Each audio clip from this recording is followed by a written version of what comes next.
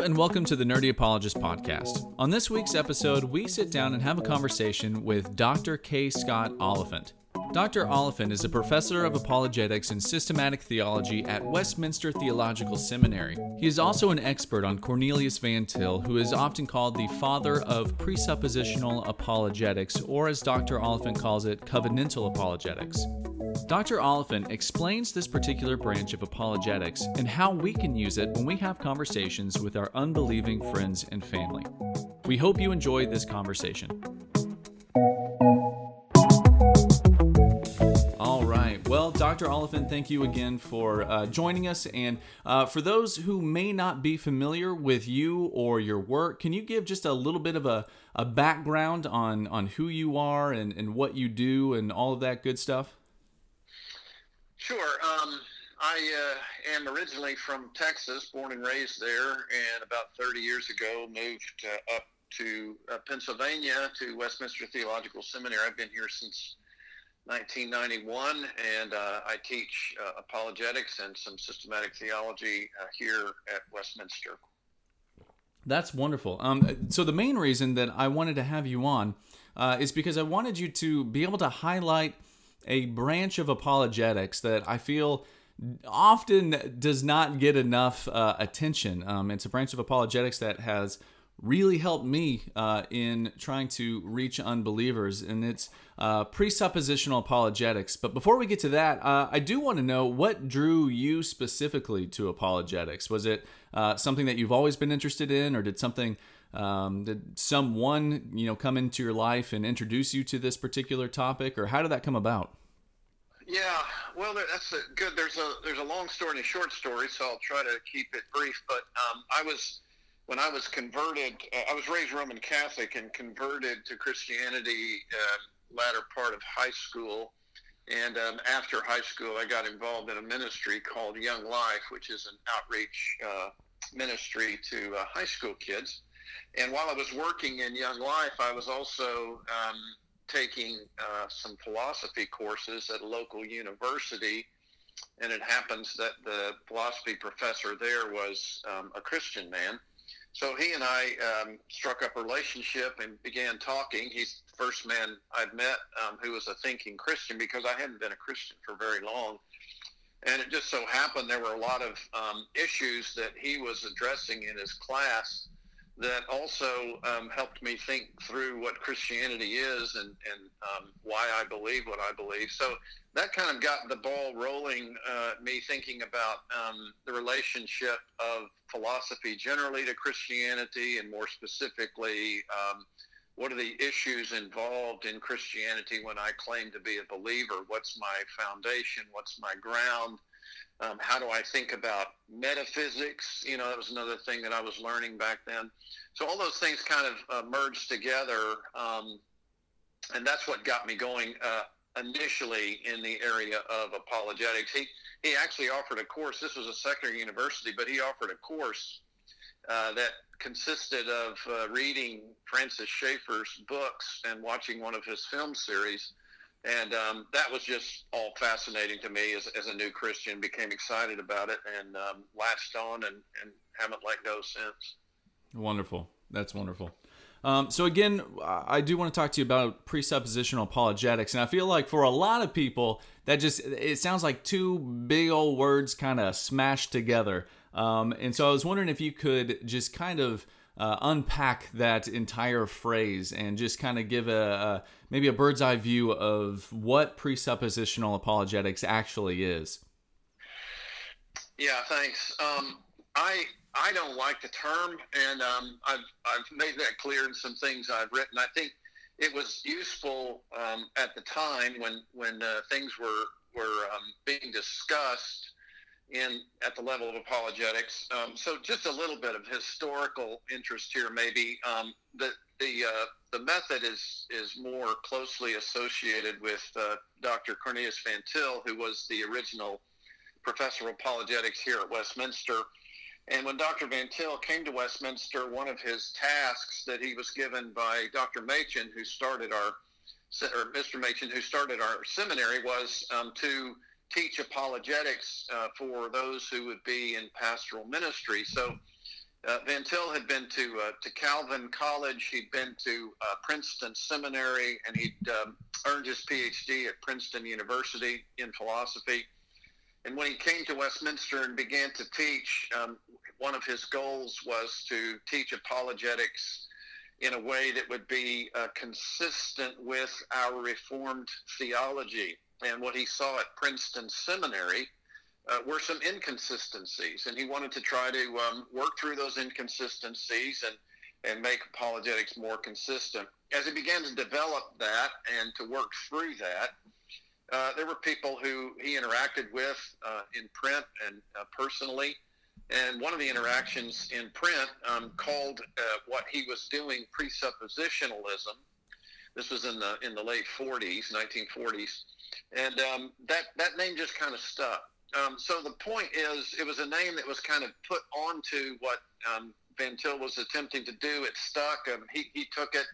And I think it's an unfortunate name for a couple of reasons. Number one, it's not really clear what is meant by presuppositions. That's a fairly vague term. It can mean axioms or principles or just things that we believe before we believe anything else or prior to something else we believe. So it's a vague term. It's an ambiguous term, can go a number of different directions. And the second reason I think it's not that useful is that it tends to give credence to the fact that apologetics is first and foremost a philosophical discipline. And it really isn't. Apologetics has had to deal with philosophical ideas because many of the objections against Christianity have come from philosophy, and certainly some of the most articulate objections against Christianity have come from philosophy. So when that happens, apologists want to try to answer philosophers in their own terms and with their own language, and so it can become philosophical if needed. But the gist of Van Til's what he wanted to do, his whole impetus and what drove him in his development of apologetics was the centrality of the gospel and the way in which the gospel can be defended and ought to be defended within the context of Reformed theology. So I recognize, of course, that not everyone is Reformed in their theology, and if they're not, then I think another apologetic approach is the way someone ought to go. But if one's theology is Reformed, then I think the approach that Van Til was laying out is the best approach to fit the theology that we all affirm.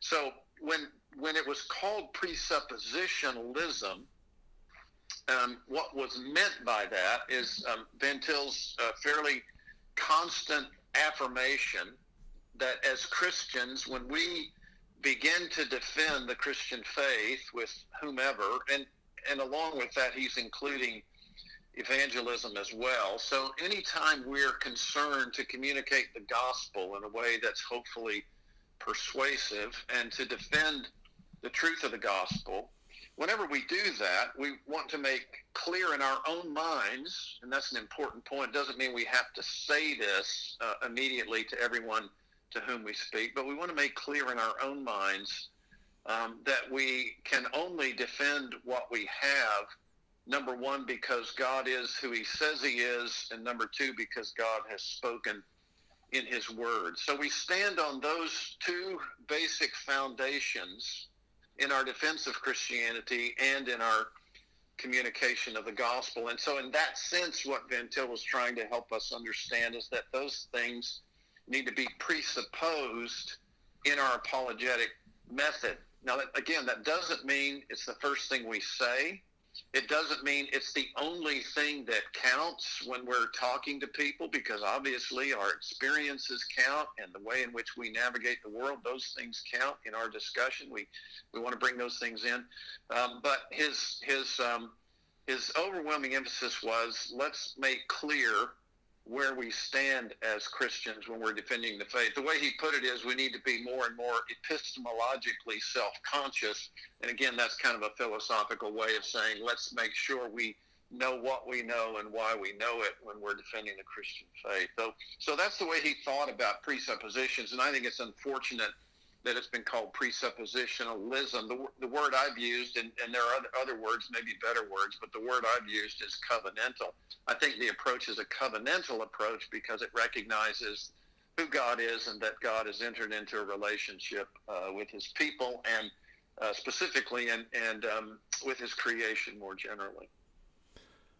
One thing that you mentioned is that I'll use covenantal apologetics from now. You fixed me on that one. But you mentioned that covenantal apologetics is a little bit more reformed, and so if you are from a different theological background or leaning, you may want to use something else. Can you explain that a little bit? Because I think that's one of the things that people often see when they first start looking into this particular branch of apologetics is that it's usually reformed individuals who are using this particular method.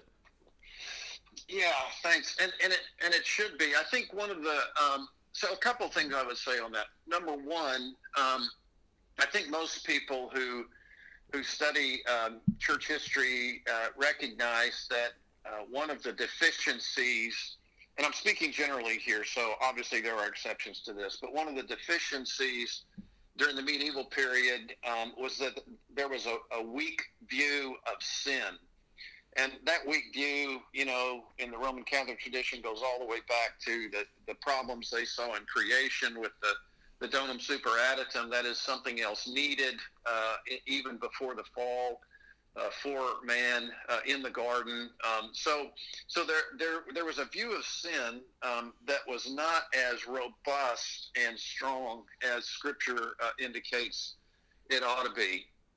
So if that's the case, and let's just say for argument's sake it is the case, then it means that the people to whom we speak in our proclamation of the gospel, in our defense of Christianity, it means that those people are sick because of sin, but they're not dead in their trespasses and sins. And if they're only sick, it means that there are aspects of who they are as human beings that are not directly affected by sin.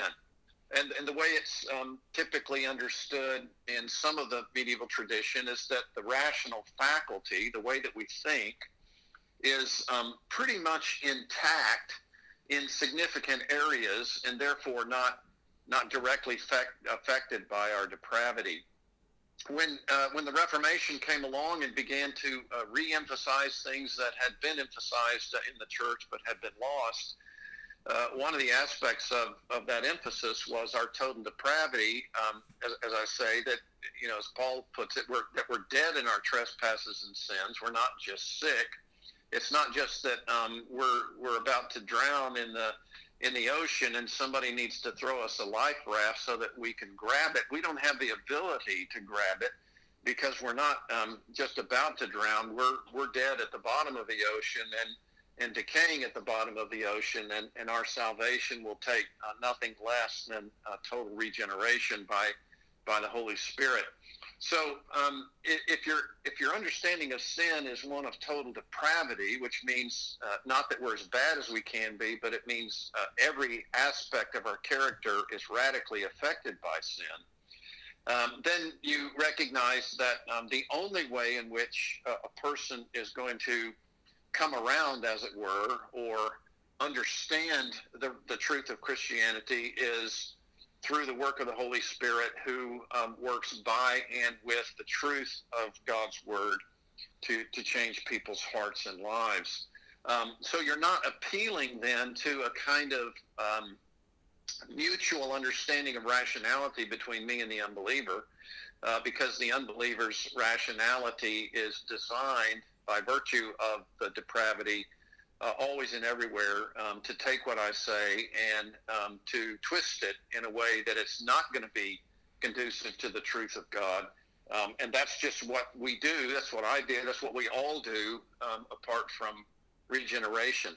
So there's that aspect of the weakness of sin during the medieval period. The other thing that I think is important for us to recognize is that Calvin helped us understand again, and this wasn't brand new in the history of the church either, but it had been lost.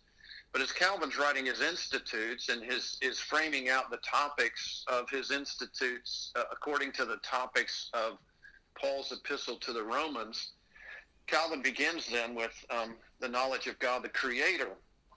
And he is, I think, adamant in his insistence that what Paul's teaching us in Romans chapter 1, as Paul puts it, is that every person, by virtue of being a person, that is, being in the image of God, and by virtue of God's revealing activity, every person actually knows God and suppresses that truth in unrighteousness.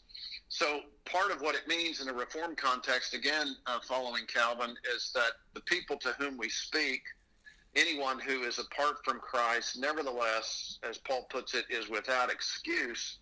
And they're without excuse not because they've done what they need to do intellectually, but they're without excuse because God has made himself known. He's made sure that people who are in his image and who are required to image his character, that they actually know him. And yet in that knowledge, they suppress the truth in unrighteousness. So those are at least two significant aspects of Reformed theology that Van Til wanted to press home to us and to help us think through those aspects in light of what it means to defend Christianity. Also, reading Van Til a little bit, he also talks about, and I think this is what you're talking about, is the problem with this idea of intellectual neutrality, and appealing to that. And I've heard other people who are a little bit more critical on covenantal apologetics say, well, you see Paul in Acts when he's speaking in Athens, using that intellectual neutrality when he is quoting from Zeus and the other Greek poets. And so how would you answer that particular argument of well, you see Paul using this appeal to this intellectual neutrality? Yeah, great. I think the best way to think about that is I've got some... I've done some work on this in the book Covenantal Apologetics. There's a chapter there on persuasion, and I'm currently writing on that right now. And I think the best way to think about what Paul's doing is in the area of persuasion. So let's just take Paul's quotations there from the Greeks, probably Epimenides and Aratus. He says, when he's speaking in Athens, as even some of your own poets have said, in him we live and move and have our being. Now, that's a quote that he knows his audience is familiar with, at least most of them, if not all of them, be familiar with it. And so the question I guess we can ask, and this is one way to think about it, I ask my students this in class, I say, okay, the quotation, in him we live and move and exist, is that quotation true or false? And I get some stares in class, and I get both answers. Well, it's true. No, wait a minute, it's false. And the reason I ask it that way is so that we'll recognize the ambiguity in the statement itself.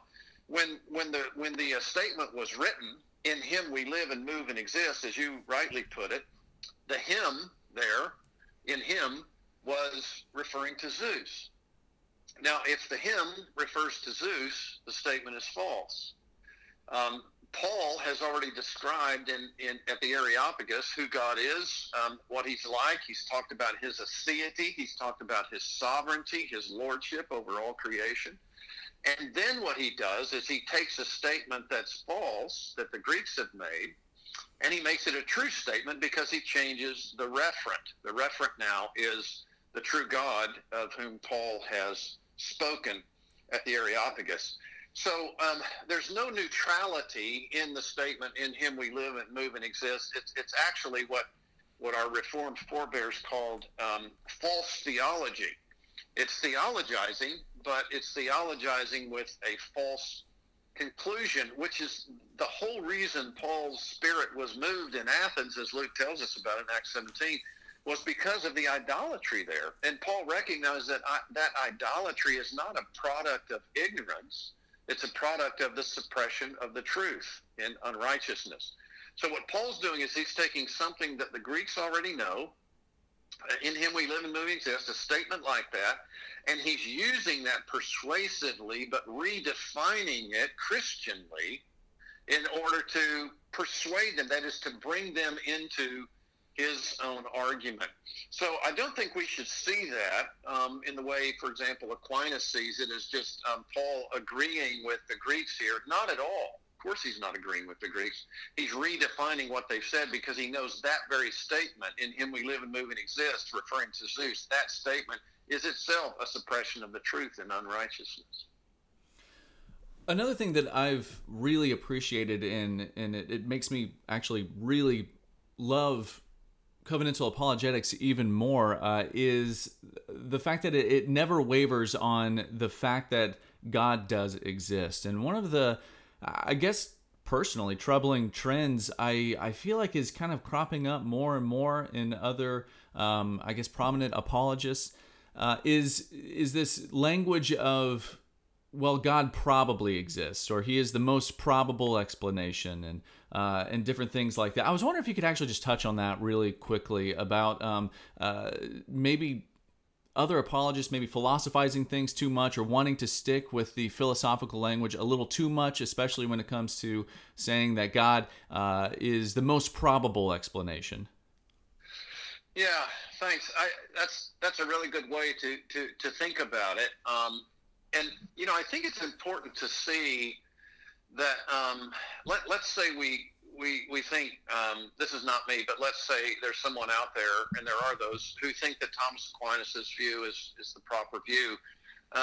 Thomas himself was clear about the fact that his proofs for the existence of God, while he called them demonstrations, he was clear about the fact that they couldn't move beyond probability. Now, some people say, Thomas thought that those proofs were certain. There were things in those proofs that he thought were certain, such that every effect must have a cause. That's true by definition. But the conclusions themselves cannot pass beyond probability for the very reason that any evidential proof, when we're talking about empirical evidence, can only be probable.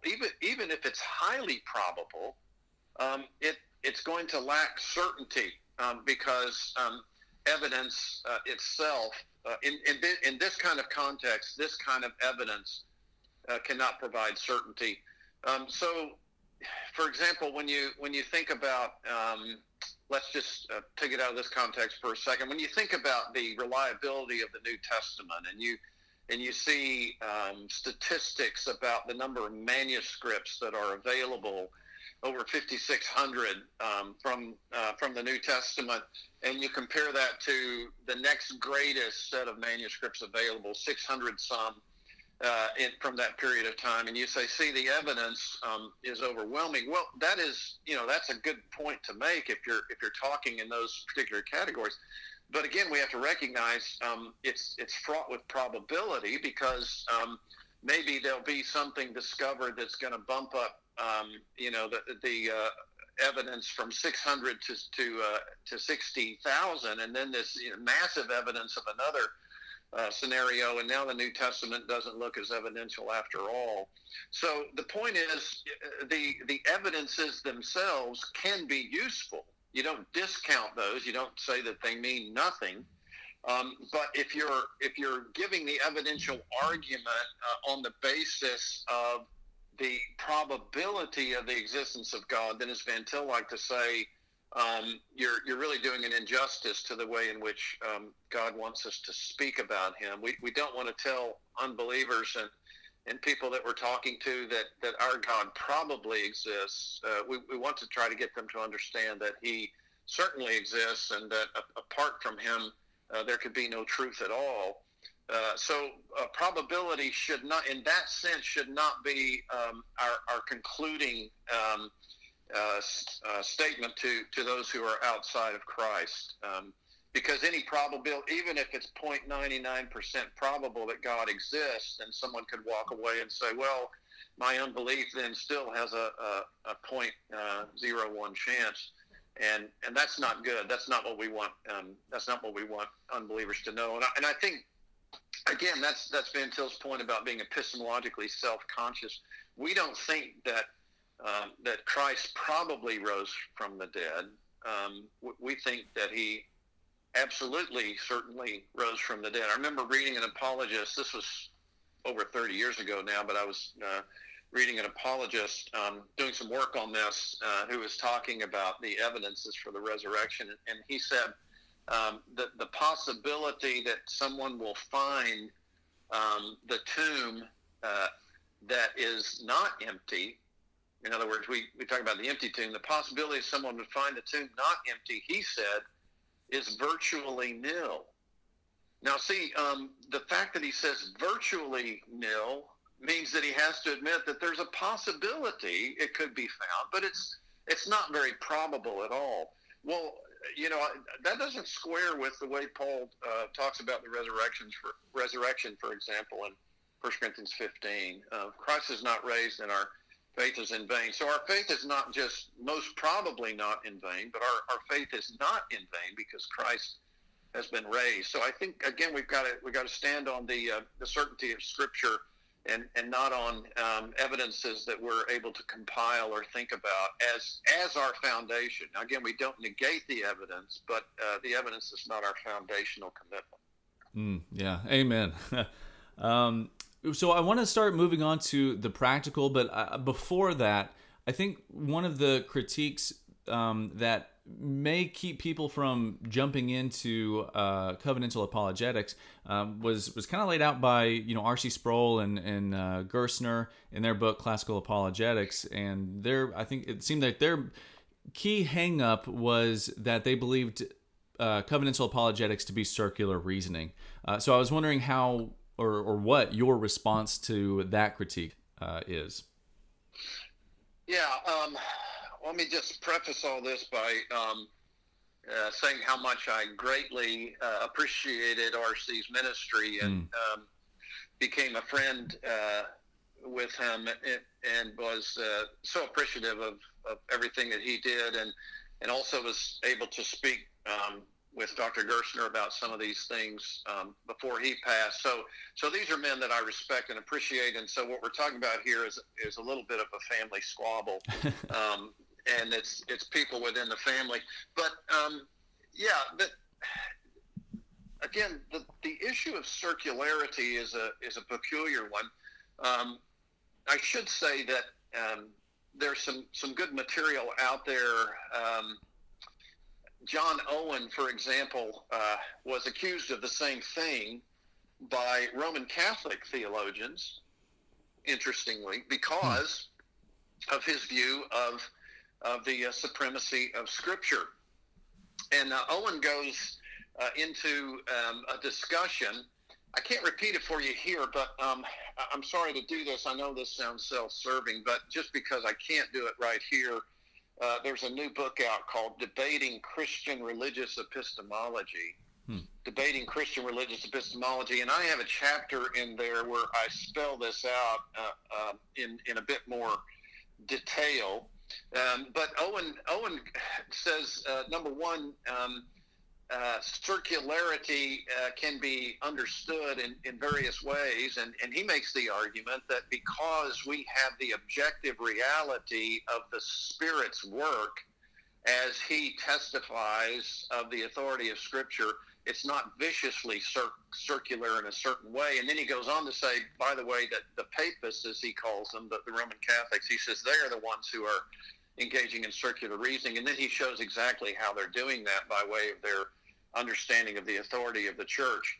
The point that Owen is making is, and he doesn't say it quite this way, but his point is everybody who has a foundation for knowledge is of necessity engaging in some kind of circularity. Now there are circularities that the logicians call invalid in informal logic and things like that, and that's certainly the case. But it doesn't mean that all reasoning that reflects back onto its foundation is invalid or always viciously circular. That's not the case at all. As a matter of fact, when we think about foundations, as Ben Till liked to point out, everybody's reasoning is somewhat circular because you always start somewhere, and wherever you conclude has to be consistent, utterly consistent with where you began. So in that sense, you're back into a circle again. So I think it's important to see that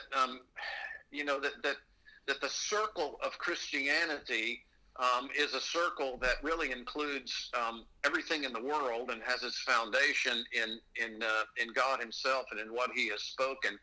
So in that way, it's not a vicious circle. It's a circle that includes the reality of what God has done through all of creation. So moving into the other thing, can I say just one more thing? Oh, absolutely. Yeah. Yeah, just since you brought it up, one of the interesting things about the book Classical Apologetic, which is another term I don't like. I mean, I understand what they're trying to do there, but they're bringing in Aquinas and Anselm and Edwards, and Anselm disagreed with Aquinas, and so maybe they're just trying to say here are some apologetic approaches in church history that are kind of fun that we prefer. But classical is a bit of a misnomer. But in the book there, and again, these are men that I highly respected and learned a great deal from. They have a segment where they're talking about depravity, and it's in the latter part that Dr. Gerstner wrote, and there he says that the mind is not directly affected by sin, but only indirectly affected by sin by way of the heart. Now, I would suggest and submit that there's no parallel of that kind of teaching in Reformed theology at all, and it's tantamount to less than Reformed way of thinking about our intellectual capacity.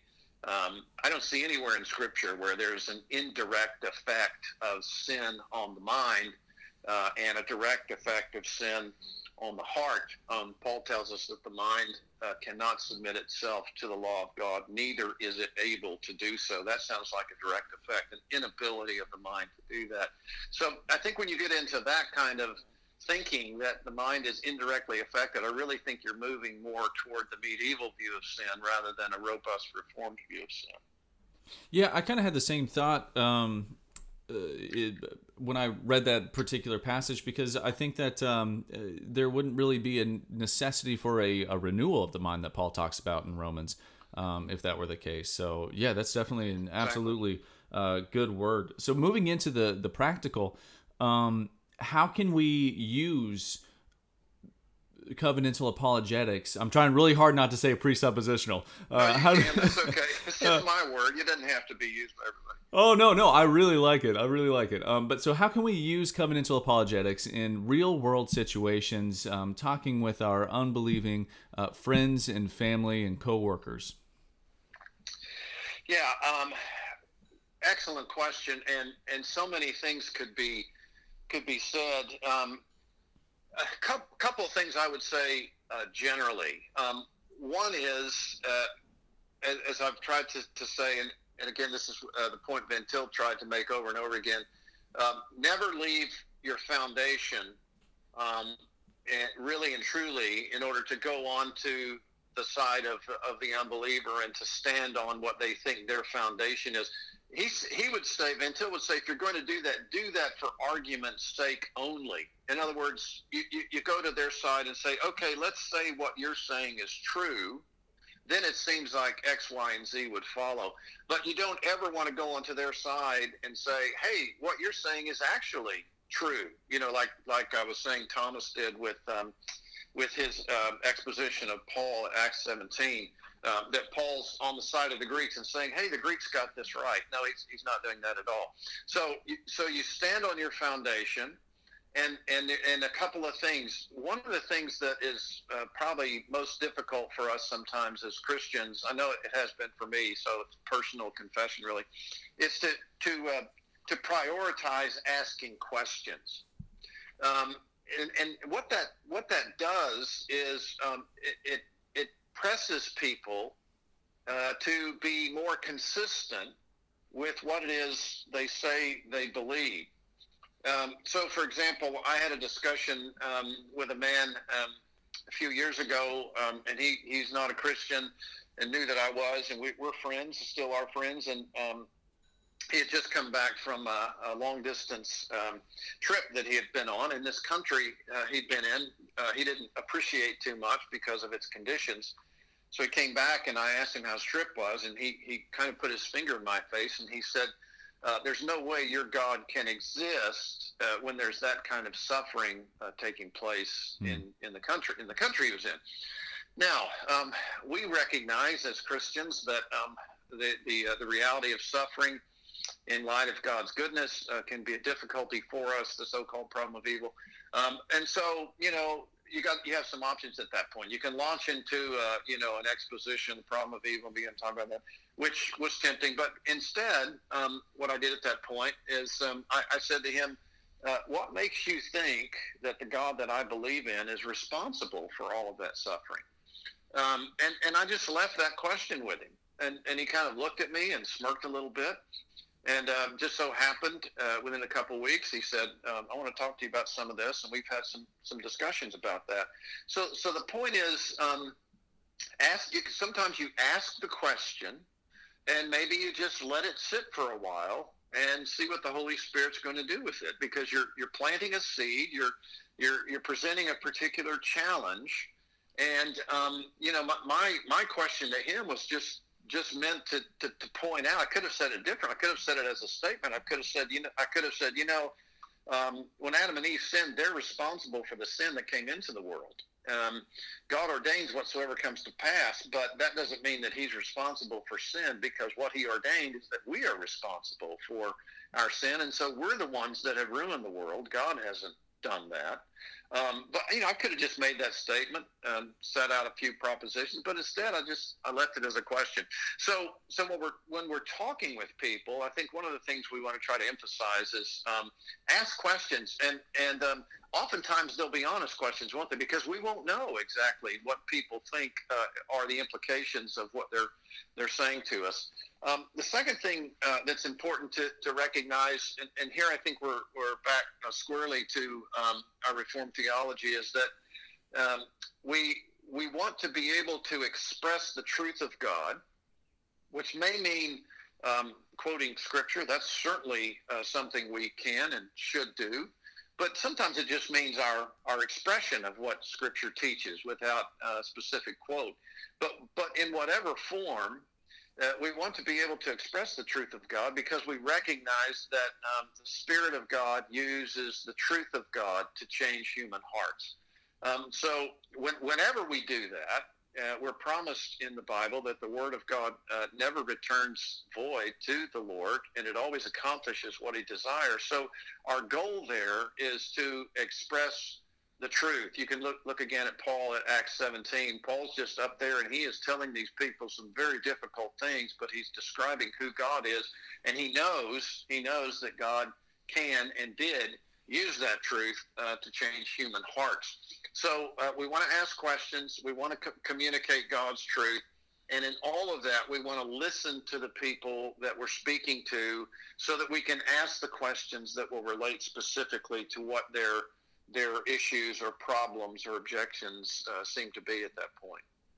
Yeah, do you think there is a maybe this like knee-jerk reaction in Christians to think that they need to be able to answer every single question or every single accusation perfectly, and maybe that keeps them from being able to, or at least having the courage to start these conversations, because they're not really sure where they're going to go? But if they use questions a little bit more often, do you think that would be a helpful thing? Yeah, exactly, and that's the reason to use them. I mean, nobody, and I know people who are in this business like I'm in this business. None of us who teach this have all the answers to everything and have anticipated all the objections. So you never go into a conversation with the assumption that you've got this case and there won't be any problems or issues here. So that ought to promote a little bit of humility in us, and also help us to understand that when we're engaged in this spiritual battle that's taking place in the heavenlies and also taking place here, when we're engaged in this, We just need to recognize that we're talking about people here, and it's not just a battle of ideas. But that's part of it. But these are our hearts and lives that are objecting to the God that made them, and so we want to be quick to listen and slow to speak. And when we think about the fact that we're going into this conversation asking questions, and if we're doing that honestly and legitimately, it's going to show a real interest in the person, and it's also going to show that we are willing to listen to them. We want to hear what their objection is and why they're objecting to that. And then at some point, we don't just stop with questions. At some point, we want to say, now, would you be willing for me to tell you what I believe and why, and address some of your issues, and then please feel free to ask me as many questions as you'd like to ask. And we've kind of opened the door for that when we started with questions ourselves. So I think we always go into those discussions with humility. Nobody, I don't think, thinks that they've got it all cased. I'm glad that you used the example of evil as well, because I think one of the things that also drew me to presuppositional apologetics was that a lot of other apologists whom I love and respect and have learned so much from, it seems like they did a lot of philosophizing when it came to the problem of evil, specifically when it comes to the adherence to free will, and a few other particular arguments for it. So when it comes to the problem of evil specifically, how important is it to stick with what we know about the problem of evil, stick with what Scripture tells us? Yeah, exactly. That's the key, isn't it? We don't want to. I don't want to. I know some Christians do, but I can't see a way at all to allow for any area of human autonomy such that my choice is outside of God's sovereign control in any way, shape, or form. I just don't think there's any way that Scripture gives us that kind of leeway. So we're into a conundrum. There's no question about it. God is supreme goodness, and He Himself is holy. And yet He's ordained a situation in which we had the ability and actually took the occasion to ruin His good creation, and we're responsible for that. So I think part of what that helps us recognize when we're talking to people is that there's no aspect of God's creation that is ultimately free from Him or autonomous with respect to Him. That's just not possible. He's the Creator. He's the Lord. He's the Sovereign. He alone is I am, and the rest of us are utterly and completely image and dependent on Him. But the other thing I think that helps us in this is that in God's plan, perfect plan and decree, in His determination to do what He's done in creation, He also determined in eternity past that His own Son would die to repair the ruin that we've brought to His creation. So oftentimes we focus the problem of evil on me and my suffering, or other people and their suffering, and we want to acknowledge that suffering is contrary to the character of God. But we also have to see that for whatever reason God had in ordaining the world in this particular way, it included Him ordaining the suffering of His own Son. And that was a suffering, the only suffering, that was utterly and completely unjust, because His Son had done nothing wrong. So God ordained all things that come to pass, but He also ordained the cross so that the suffering in the world that we experience will one day be finished for those who put their trust in Christ. And that takes the problem of evil out of the abstract and puts it right smack dab in the middle of the gospel. And I think that's where we've got to go when we're talking about the problem of evil. It's not just a problem of evil, it's the problem of suffering that all of us deserve because of the sin that is within us, and the sin that has ruined God's creation. And God has God has implemented a way to stop that sin and to kill even the last enemy, which is death. And he did it by the death of his own son.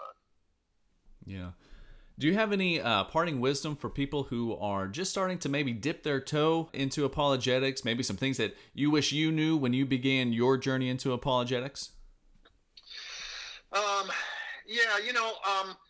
I think one of the things that hit me early on, just because of my own understanding of these kind of things, is that what is all important in apologetics is not philosophy, but our theology, the way in which we understand the Bible and the application of Scripture to our defense of Christianity and our communication of the gospel. So I think the first thing to say is that make sure our apologetics is rooted and grounded in our theology, and is utterly and always, as far as possible with us, consistent with our theology. And then if we have to deal with philosophical things, then we try to deal with them if we're able. But the point of apologetics is the theological biblical foundation.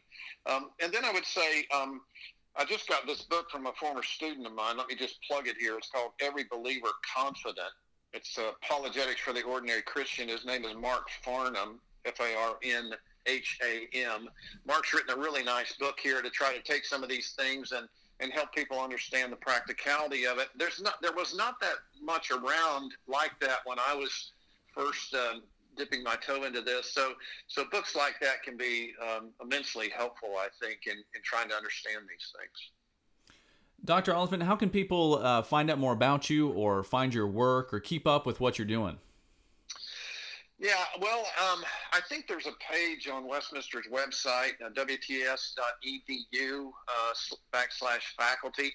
And I think they have a few things listed there that I've published. I guess if I were going to recommend one for people who have been in this a while, I would say the book Covenantal Apologetics. But if you're just new in this, there's another book I wrote fairly recently called Know Why You Believe.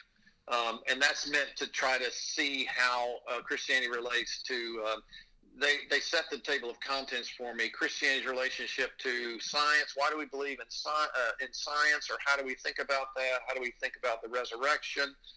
Who Christ is? Christianity is the only way. So it's trying to answer a few of those questions apologetically in a way that's relatively simple.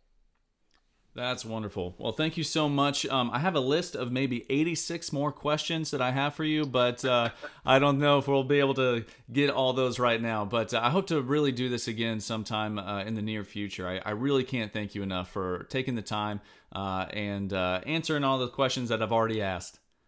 Nice to chat with you. Thanks very much. All right. Well, you have a good day and stay healthy. You too. Thanks a lot. Thank you.